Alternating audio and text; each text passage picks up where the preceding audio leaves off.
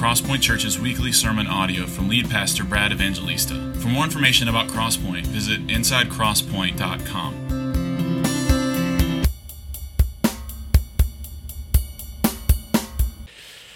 Good morning. If you're a Christian, you believe in a God who acts, who does miracles. He has not created a world and wound it up like a master clockmaker to leave it to be governed by the natural laws that he has instituted. No, on the contrary, if you are a Christian, you believe in a God who, according to his pleasure and his good and sovereign will, breaks into the world that he has created with all of its natural laws, and as he pleases, does as he wills according to his great plan of redemption. If you're a Christian, you must believe in miracles. That God created the world out of nothing.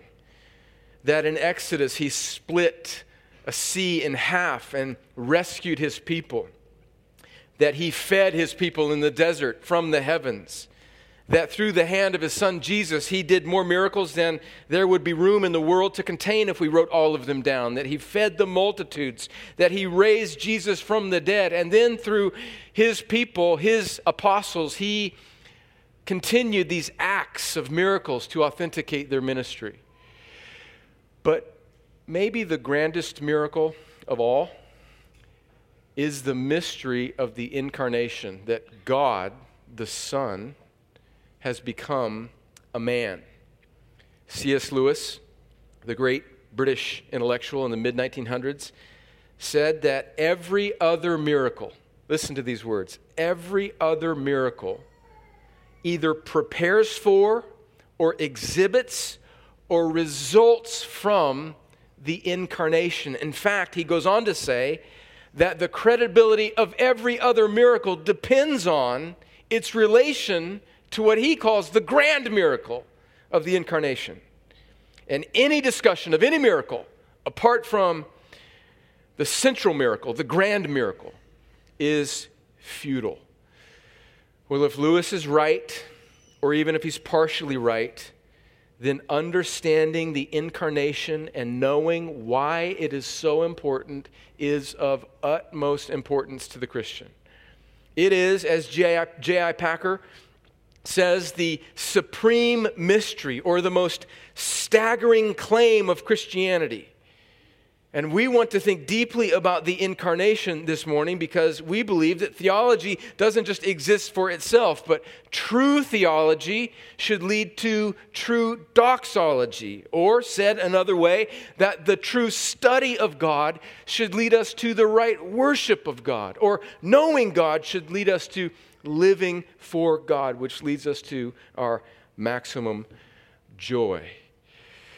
Now, we're not going to study one particular text today, as is our custom. We have been studying the Gospel of John, and in January, we're going to pick back up where we left off at the end of John 7, beginning of John 8.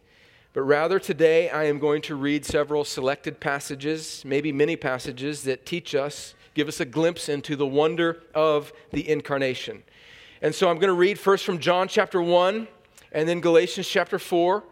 Let me read John chapter 1, verse 14, which is maybe the central text in the New Testament about the incarnation.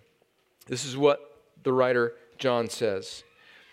And the Word, speaking of Jesus, became flesh and dwelt among us, and we have seen his glory, glory as of the only Son from the Father, full of grace and truth. And then Galatians chapter 4, the Apostle Paul writes, verses 4 and 5, but when the fullness of time had come, God sent forth his Son.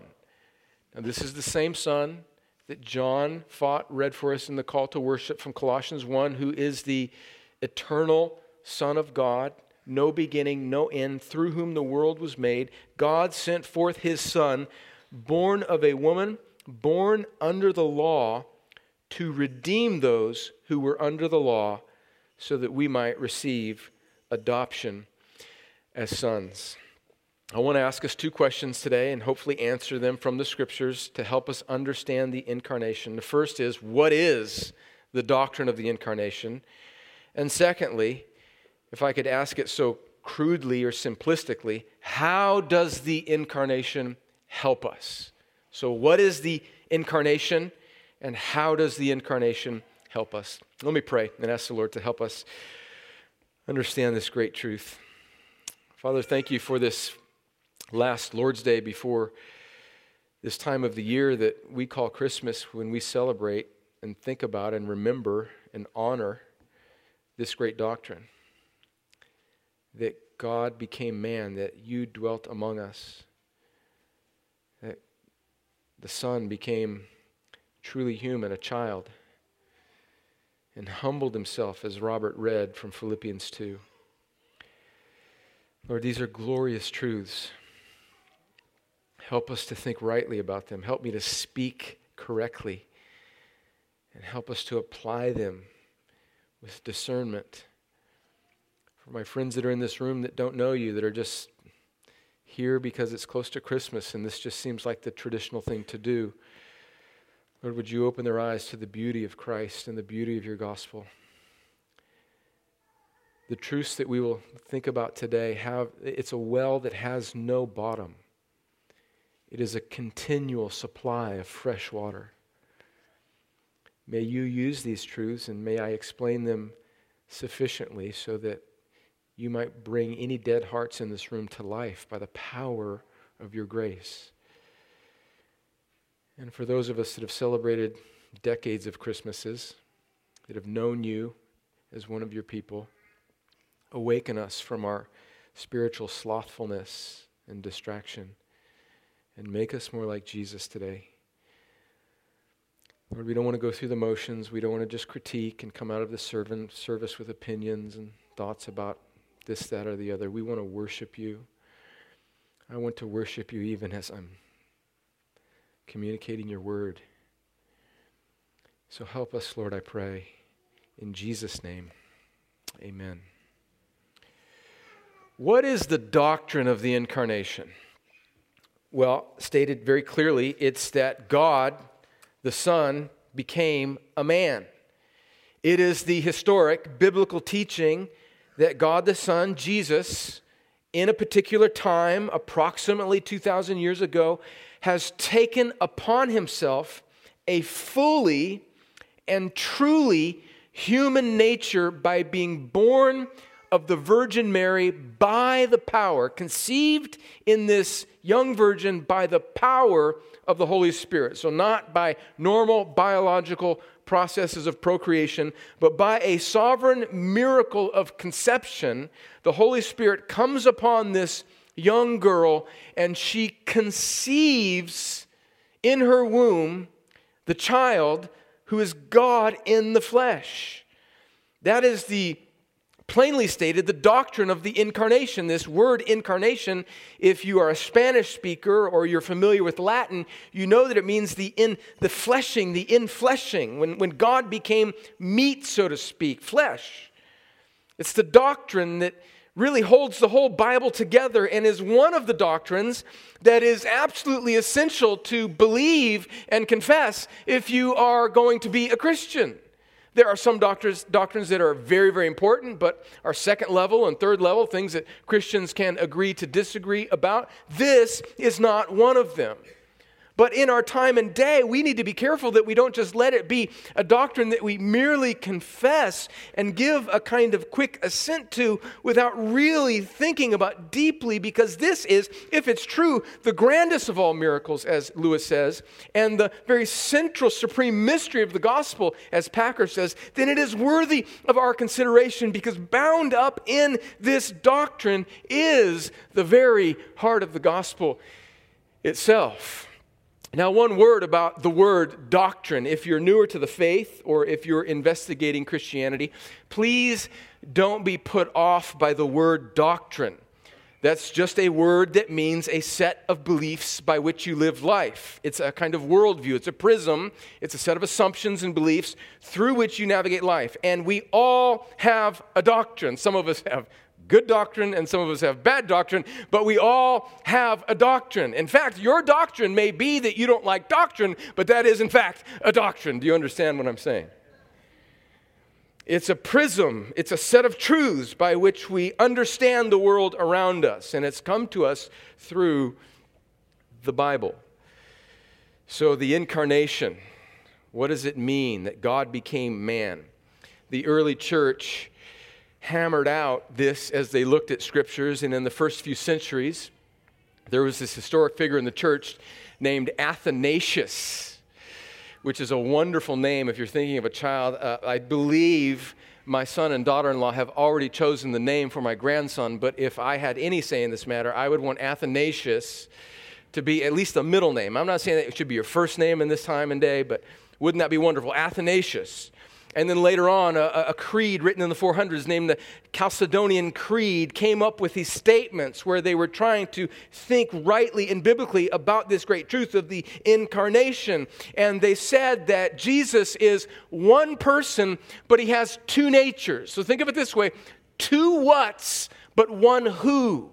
And these two whats, these two natures are inconfused. In other words, they're not sort of melded together in some strange, confused way. They are unchangeable. They're indivisible. They're inseparable. They're distinct, but they are united in the same person. Two whats, but one who. And if you think that that is hard to piece together, well, yes, it is. It is the greatest mystery of all. Do not be discouraged by the fact that we cannot plumb the depths, that we cannot exhaust the glory of the truth of the incarnation. We can't. And that's the way it should be, because it is the most supreme mystery of all. It is the great truth of our sovereign God, and we are a finite creature that cannot fully understand these things. But although it is difficult to synthesize and hard to understand, we are at a kind of spiritual fork in the road when we come to a truth like this. On one hand, we can throw our hands up in the air and just say, oh, this is hard. Let's just make church light. Let's just kind of sing songs that make us happy. Let's just not think deeply about these things. This is spiritual laziness. And we don't want to be caught up in this kind of consumeristic, dumbed down to the lowest common denominator type of Christianity. That is unhelpful, and eventually that type of expression of the Christian faith slides into an unchristian expression of the faith. The second thing that we can do is let this push us into a kind of unbelief, a kind of agnostic sort of perception of this truth and say, well, this is just kind of above us. We can't know, and we can't really get a hold of this. But that's not the truth either. Although we cannot exhaust the glory of the incarnation, we can see in Scripture, and we can go as far as we can go in Scripture, and we can know that what He has revealed to us, we should know, and we should struggle and strive to apply to our lives.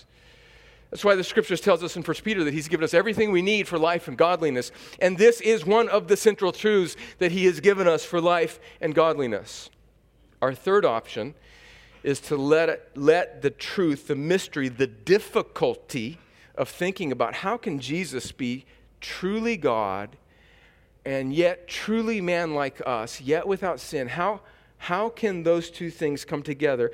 Let us cause that to think deeply and know all that we can, so that when we have seen all that we can see, and when we strive and strain to apply it to our lives, we can worship Him more deeply.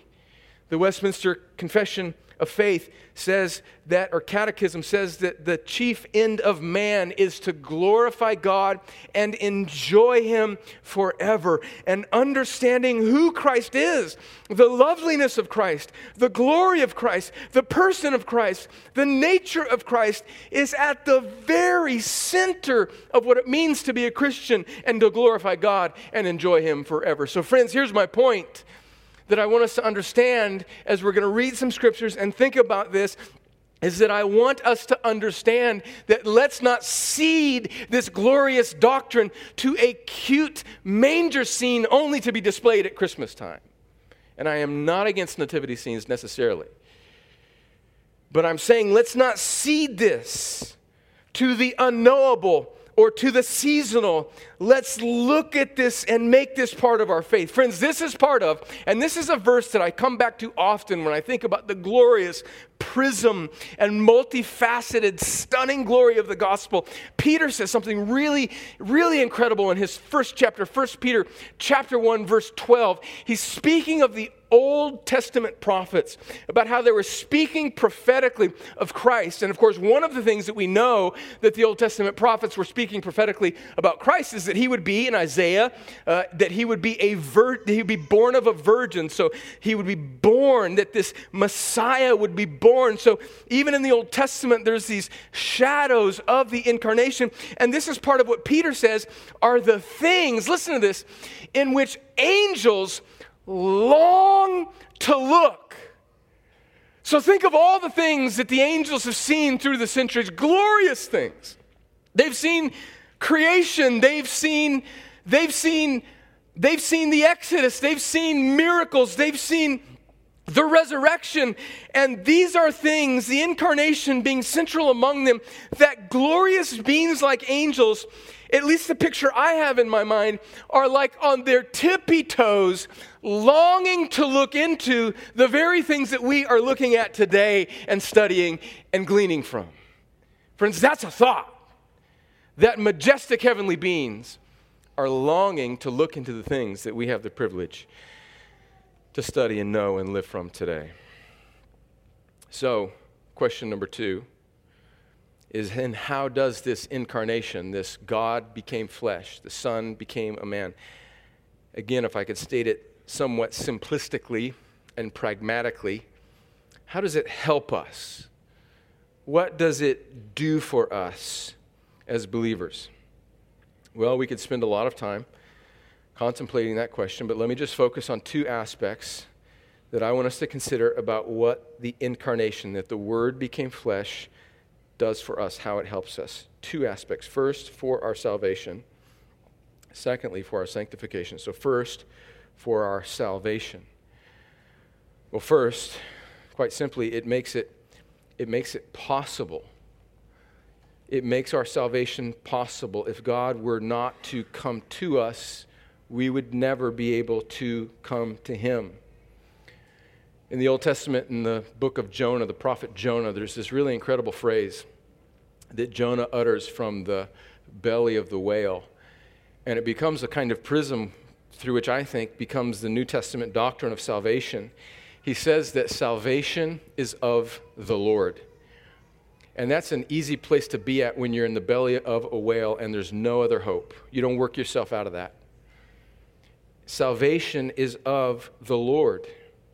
Friends, the Bible is clear in texts like Ephesians chapter 2 that says we're dead in our trespasses and sins. We're following the course of this world, being led by the prince of the power of the air, and we are by nature sons of disobedience, children of wrath. There's this nature that we have as being part of the fall. We're all born as children of Adam and Eve, and we have this nature. It's not a neutral nature. It's not a good nature. It's a fallen nature. It's a nature that Paul describes as being dead in sin in Ephesians chapter 2. And later on in Romans chapter 8, he speaks about the ability of this nature, and he says that the mind or the heart or the person that is set on the flesh cannot obey God.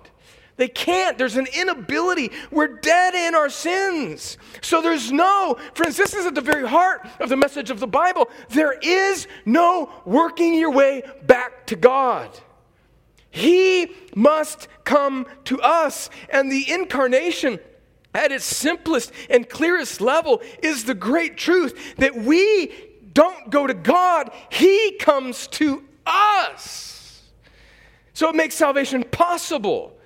And it's foreshadowed for us all the way back in the first few chapters of Genesis, in Genesis 3:15, after the fall, after Adam and Eve reject God, and now God is issuing really his consequences to Adam and Eve, and he's issuing his consequences to the serpent, who is this personification of Satan, and he says to the serpent that there's coming an offspring, there's coming a seed from this woman. You will bruise his heel, but he shall bruise your head. And in fact, in Romans, later on in Romans, we see that extrapolated where we see that Jesus will crush Satan under his feet on the cross. And so salvation is made possible by Jesus coming to us. We don't come to him, friends. This is good news. Second way that the incarnation helps us for our salvation is that it, now follow me here, this is really important for us to see. It makes us, for those of us that are believers in Jesus, it makes us holy. Let me say a little bit more. It satisfies God's holiness by making those he saves holy through the holiness of the Son become man. So the incarnation, this doctrine, this truth that God would become man and die for those whom he saves, solves really the great dilemma of the Bible.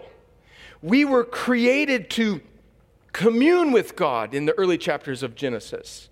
And at the very end of the Bible, in Revelation, we see this recreation where God is promising to commune with his people, that he will be their God and they will be his people and he will dwell with them forever. So we have this creation that God is dwelling with his people. We have this final promise that he will dwell with his people.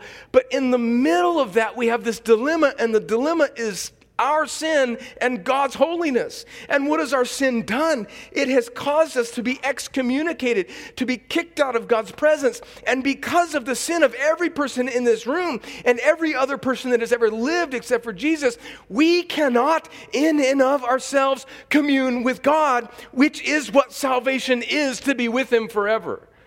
So how can sinners be made right with God? How does he do that? How can they dwell with him? Well, the incarnation solves this problem. Let's look at how God solves that. I want you to go to Hebrews chapter 2. And Hebrews chapter 4, we'll have it on the screen if you don't have a Bible. Hebrews chapter 2. Now, Hebrews chapter 2, verses 10 through the end of the chapter, are some of the most glorious verses in the Bible. I know I say that about a lot of verses in the Bible, but there are a lot of glorious verses in the Bible. In fact, the whole Bible is glorious. Some of it's just jabs and some of it's haymakers. And this is, verse 10 through 18, this is power punch. Let me read to you verses 10 and 11. I need my glasses. For it was fitting that he, that's speaking of the Father, for whom and by whom all things exist, in bringing many sons to glory, so in other words, the saving of many people, should make the founder of their salvation perfect through suffering. So what's going on in verse 10 is that, speaking of the Father, in the execution of his plan of redemption, it's fitting that he should make the founder of their salvation, speaking of the Son, perfect through his actual suffering as a man. Verse 11, for he who sanctifies and those who are sanctified, all have one source.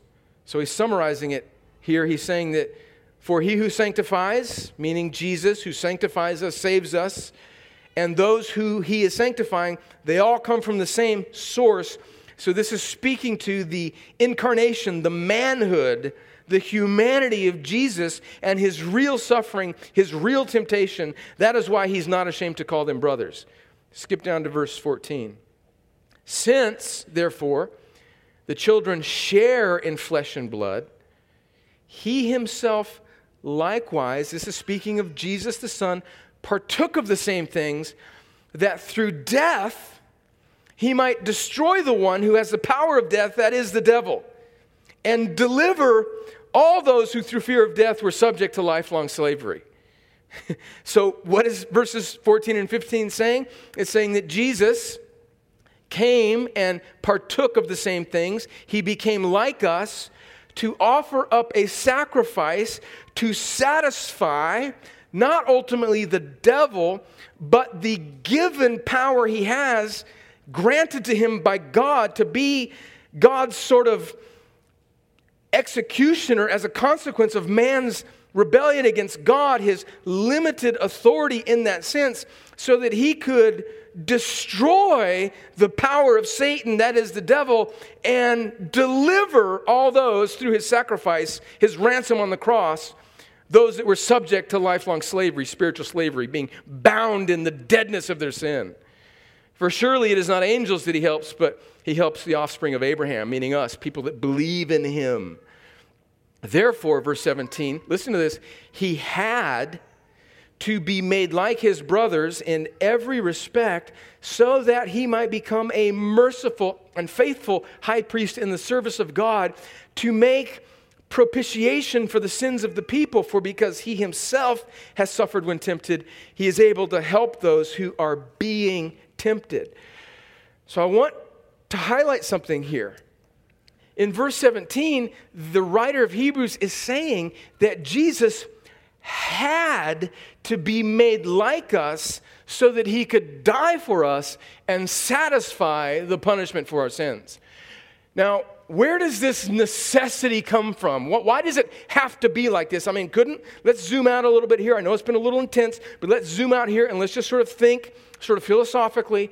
Couldn't have God just sort of waved a sort of magic saving wand and just sort of declared us all saved? Well, on some level, maybe that can be the case, but according to how God executes his character, God cannot be inconsistent with his holiness and his justice. And he has created a world that is to be stewarded by man, by flesh, and that flesh rebelled against him.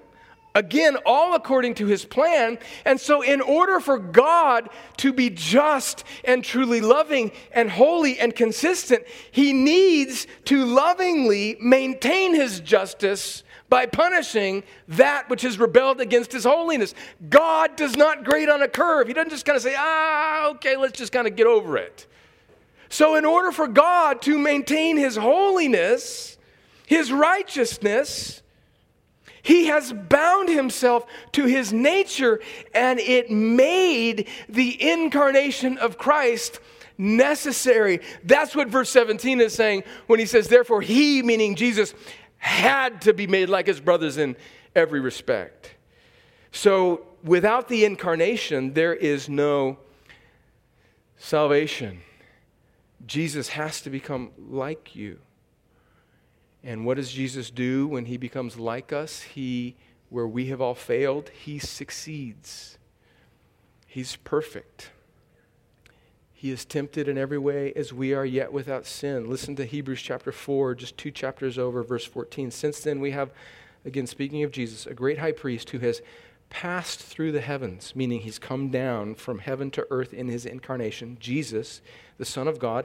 Let us hold fast our confession, for we do not have a high priest who is unable to sympathize with our weaknesses, but one who in every respect has been tempted as we are, yet without sin. Let us then with confidence draw near to the throne of grace, that we may receive mercy and find grace to help in time of need. Now, verses 14 and 16 that I just read are just full of glorious thoughts. Jesus has become like us in every respect, yet without sin. Friends, this is a well that, again, that has no bottom. What does that mean? What type of human nature did Jesus have? Well, he becomes like us in a sense, but unlike us in the sense that he never sins. Jesus, we are the abnormal ones, the fallen ones. Jesus assumes a perfect human nature. And through his perfection and his obedience and the Holy Spirit dwelling in him, he resists temptation, and here's the thought I want you to have, he wins back.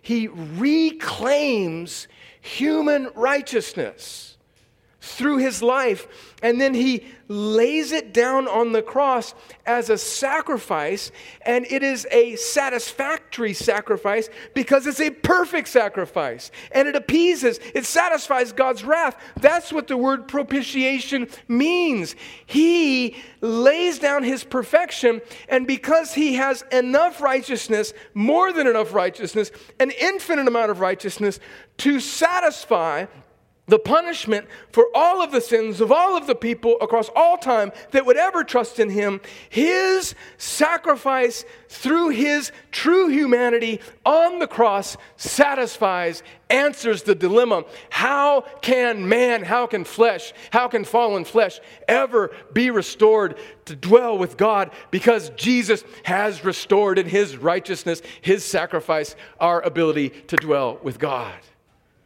And none of this happens, friends, without the incarnation. And the incarnation is not merely a cute little baby in a manger scene. It is an act of assault of the God of heaven, recapturing the righteousness that was lost through our sin. And that's what Jesus is doing in his real life, in his real humanity, in his perfect humanity, and his sacrificial death. And he lays it down on the cross. And then how do these dead, unrighteous, rebellious people like us actually appropriate that? How does it go from being Jesus' righteousness to ours? Here's where the good news gets even gooder. It's not merely by human effort. Well, you see this. Work your way back, be so moved that you desire to change. The glorious news of the gospel is that God, in his kindness, makes dead hearts alive. He chooses to save a great multitude of people from every tribe and tongue, and he moves on their dead hearts. He regenerates that dead heart. He causes it to be born again. He equips it now with the gift of the new heart, which is faith, which the person who now has been brought back to life is able to finally see and trust, not in themselves, and turn away from their sin, but to trust in Jesus, who has lived the life that we could never live in his real life and incarnation, and who has died the sacrificial death that we could not ultimately die and pay, and who has been raised again in victory over sin, death, and the grave. And by the gift of regeneration, the gift of a new heart that God gives a person when he saves him, and the gift of faith, we now can see, and when we see, he becomes irresistibly lovely and beautiful, and we put our hope and faith in him. And we, friends, by that faith that we must exercise, but is a gift of God, we are justified, we're made right. And all of the righteousness that Jesus died and lived for and died is now ours. And all the sin that was ours, he takes and he moves it as far as the east is from the west. All because of the incarnation. So, the incarnation, I hope you see, is necessary for your salvation. And it makes us holy. It's the way that we can stand before God. But you might be saying, and let's land this plane now, you might be saying, okay, this is wonderful, but I sure don't feel very holy. I believe these things, but I do not feel very holy. Well, welcome to the tribe. None of us very often feel very holy. So the incarnation is not just for our salvation and these objective truths of the gospel, but it is for our sanctification. It's for our growing in Christ, our slow plodding, our fighting, our scraping transformation into his image as he's promised. Because one of the truths that he promised about salvation is that those whom he foreknew, he also predestined to be conformed to the image of his Son. He says that this is what salvation ultimately results in, that you will be like Jesus. And so everything that I just said is the moment of rebirth, and now we're living here on this earth until he calls us home, and that is the process of sanctification. So what does the incarnation, so think about it, what I've just said is that the incarnation, it makes you alive. Jesus' life, his righteousness, his real humanity is credited to you. It guarantees this future final state of glorification. But what about this gap? What about between now that I know Christ and this time when I'm struggling and striving? Why didn't he just beam me up? Why do I have to deal with this life? What does the incarnation do for me now? How does it help me fight sin? I believe these things. I trust in Jesus. I'm sick of my sin. I hate it. And I hate the things that I still struggle with. But what does the incarnation have to do with it? I believe I'm saved from them, but I'm dismayed that I still struggle with them. Does anybody have these thoughts? And the truth is that the incarnation isn't just a doctrine that hangs 30,000 feet in the level over our heads for our salvation, but it comes down into our daily lives for our sanctification, for the fight that we have to fight to become who we are promised to be.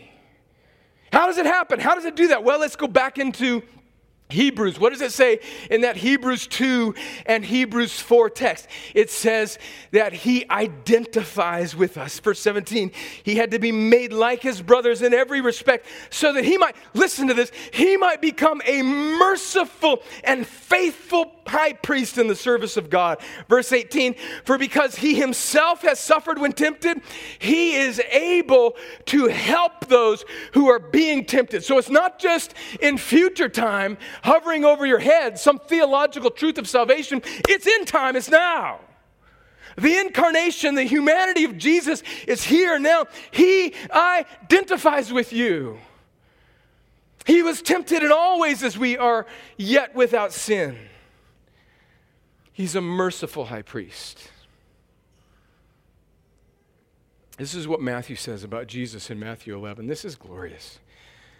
This is not what this is Matthew quoting Jesus,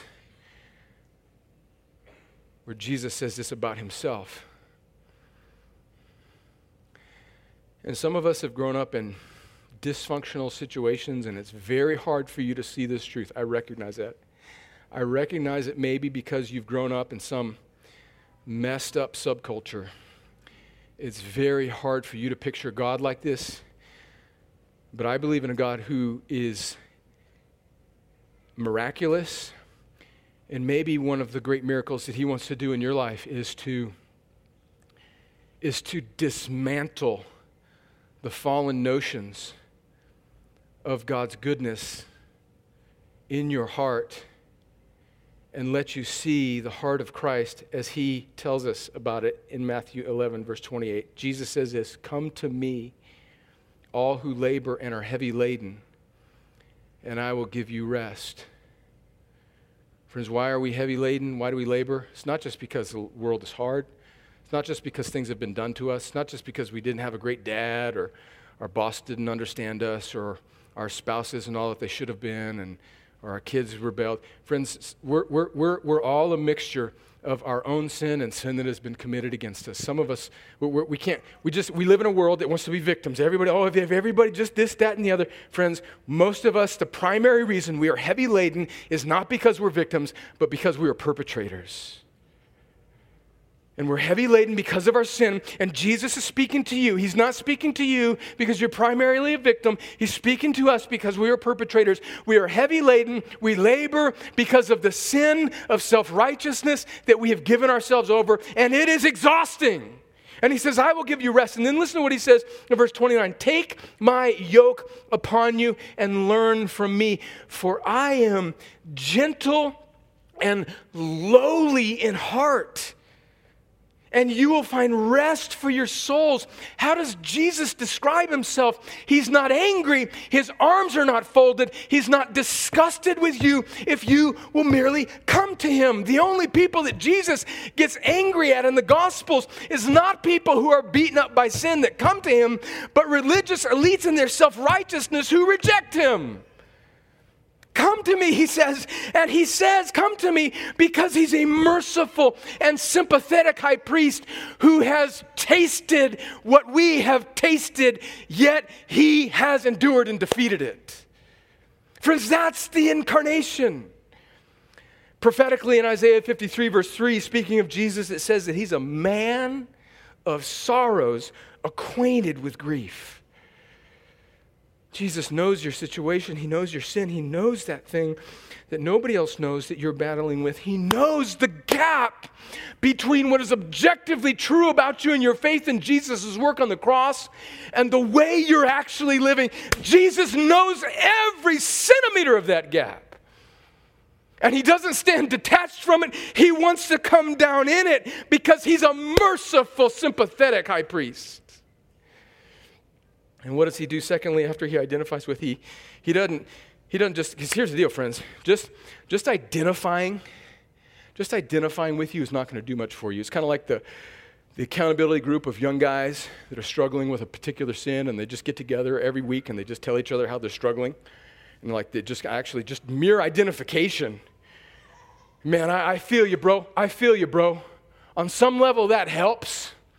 But we need somebody to do more than just identify with us and feel for us. We need somebody to actually help us. So Jesus doesn't just identify with us. He actually helps us in our time of need. That's what verse 18 says of Hebrews 2, that he helps us in our time of need. And that we can come to him boldly in our time of need. So how does he help us? Well, friends, I don't have time to survey the New Testament, but just let me give you a few highlights. One is that if you are a Christian, this is more true of you than any sin or anything that you are facing right now. The Spirit of God lives in you, and you are his. You're his. Romans 8, verse 9, you, however, if you're a Christian, you're not in the flesh. It doesn't mean that you still don't struggle with the flesh, but the truest thing about you is you are not in the flesh, but in the Spirit, if in fact the Spirit of God dwells in you. You are indwelled by the Holy Spirit. That's why John in 1 John chapter 4, I think it is, says that greater is he that's in us than he that's in the world. So how do you appropriate the truth of the incarnation in our daily lives of struggle? We remember that Jesus, by his Spirit, lives in me, and greater is he that's in me than he that's in the world, or the thing that still resides in my flesh. And he's given us his word. He's given us not only his Spirit, but he's given us his word that we can take in and we can grow and we can be strengthened by it and we can listen to it preached. And I pray, I don't say this presumptuously. I just pray this is the case, that as we gather every time, regardless of whether or not the sermon is good or not, or a home run or a double or a bloop single to right or a pass ball, I don't know, that we can gather together, and as we read the word and we hear the word exalted, even through the means of an imperfect person, that it can build and strengthen your life. Friends, glorious things are happening when the church gathers. We read his word, and we, in all of the mess of our lives, we with one heart say, yes, this is true. And friends, when that happens, when you give yourself to that, when you put yourself underneath that fountain of God's word, whether you feel it or not, something's happening to you. You're being strengthened by his Spirit and his word, and he is building you little by little. Friends, it's happening right now. I pray it's happening right now in your life. And he gives us his body, his church. We encourage one another. We build one another up. We grow together. It's a holy temple. We rebuke each other. We exhort each other. We be patient. We are to be patient with each other, to help the weak. Be patient with them all. He helps us. He comes to us in spiritual, mystical, sovereign ways. Ways that we can't feel or touch. Ways that we are often unaware of. But ways that are simple and ordinary through his means of grace, his Spirit, his word, his people, and he makes us stronger and we can fight. And you know what? When we fall, when we mess up, when we give in again, here's the truth of the gospel. Here's the truth of the Bible. A righteous man falls 7 times, but yea, he rises 8. And we live together. So because he came to us, we can come to him. Friends, it doesn't just happen. It's not just some sort of no effort on our part. He made us alive so that we can strive for the upward call in Christ, which is already ours. Why has God allowed us to fight for and struggle and strain for something that he has promised will already happen? Well, evidently, because he deems that he will be glorified through our striving for what is already ours. So through your struggle, through your strain, through you believing and trusting in the incarnation, God intends to use our scrappy, imperfect lives to be a kind of aroma that he uses to bring somebody else to salvation. What a glorious privilege. Let me pray. Lord, thank you for this truth.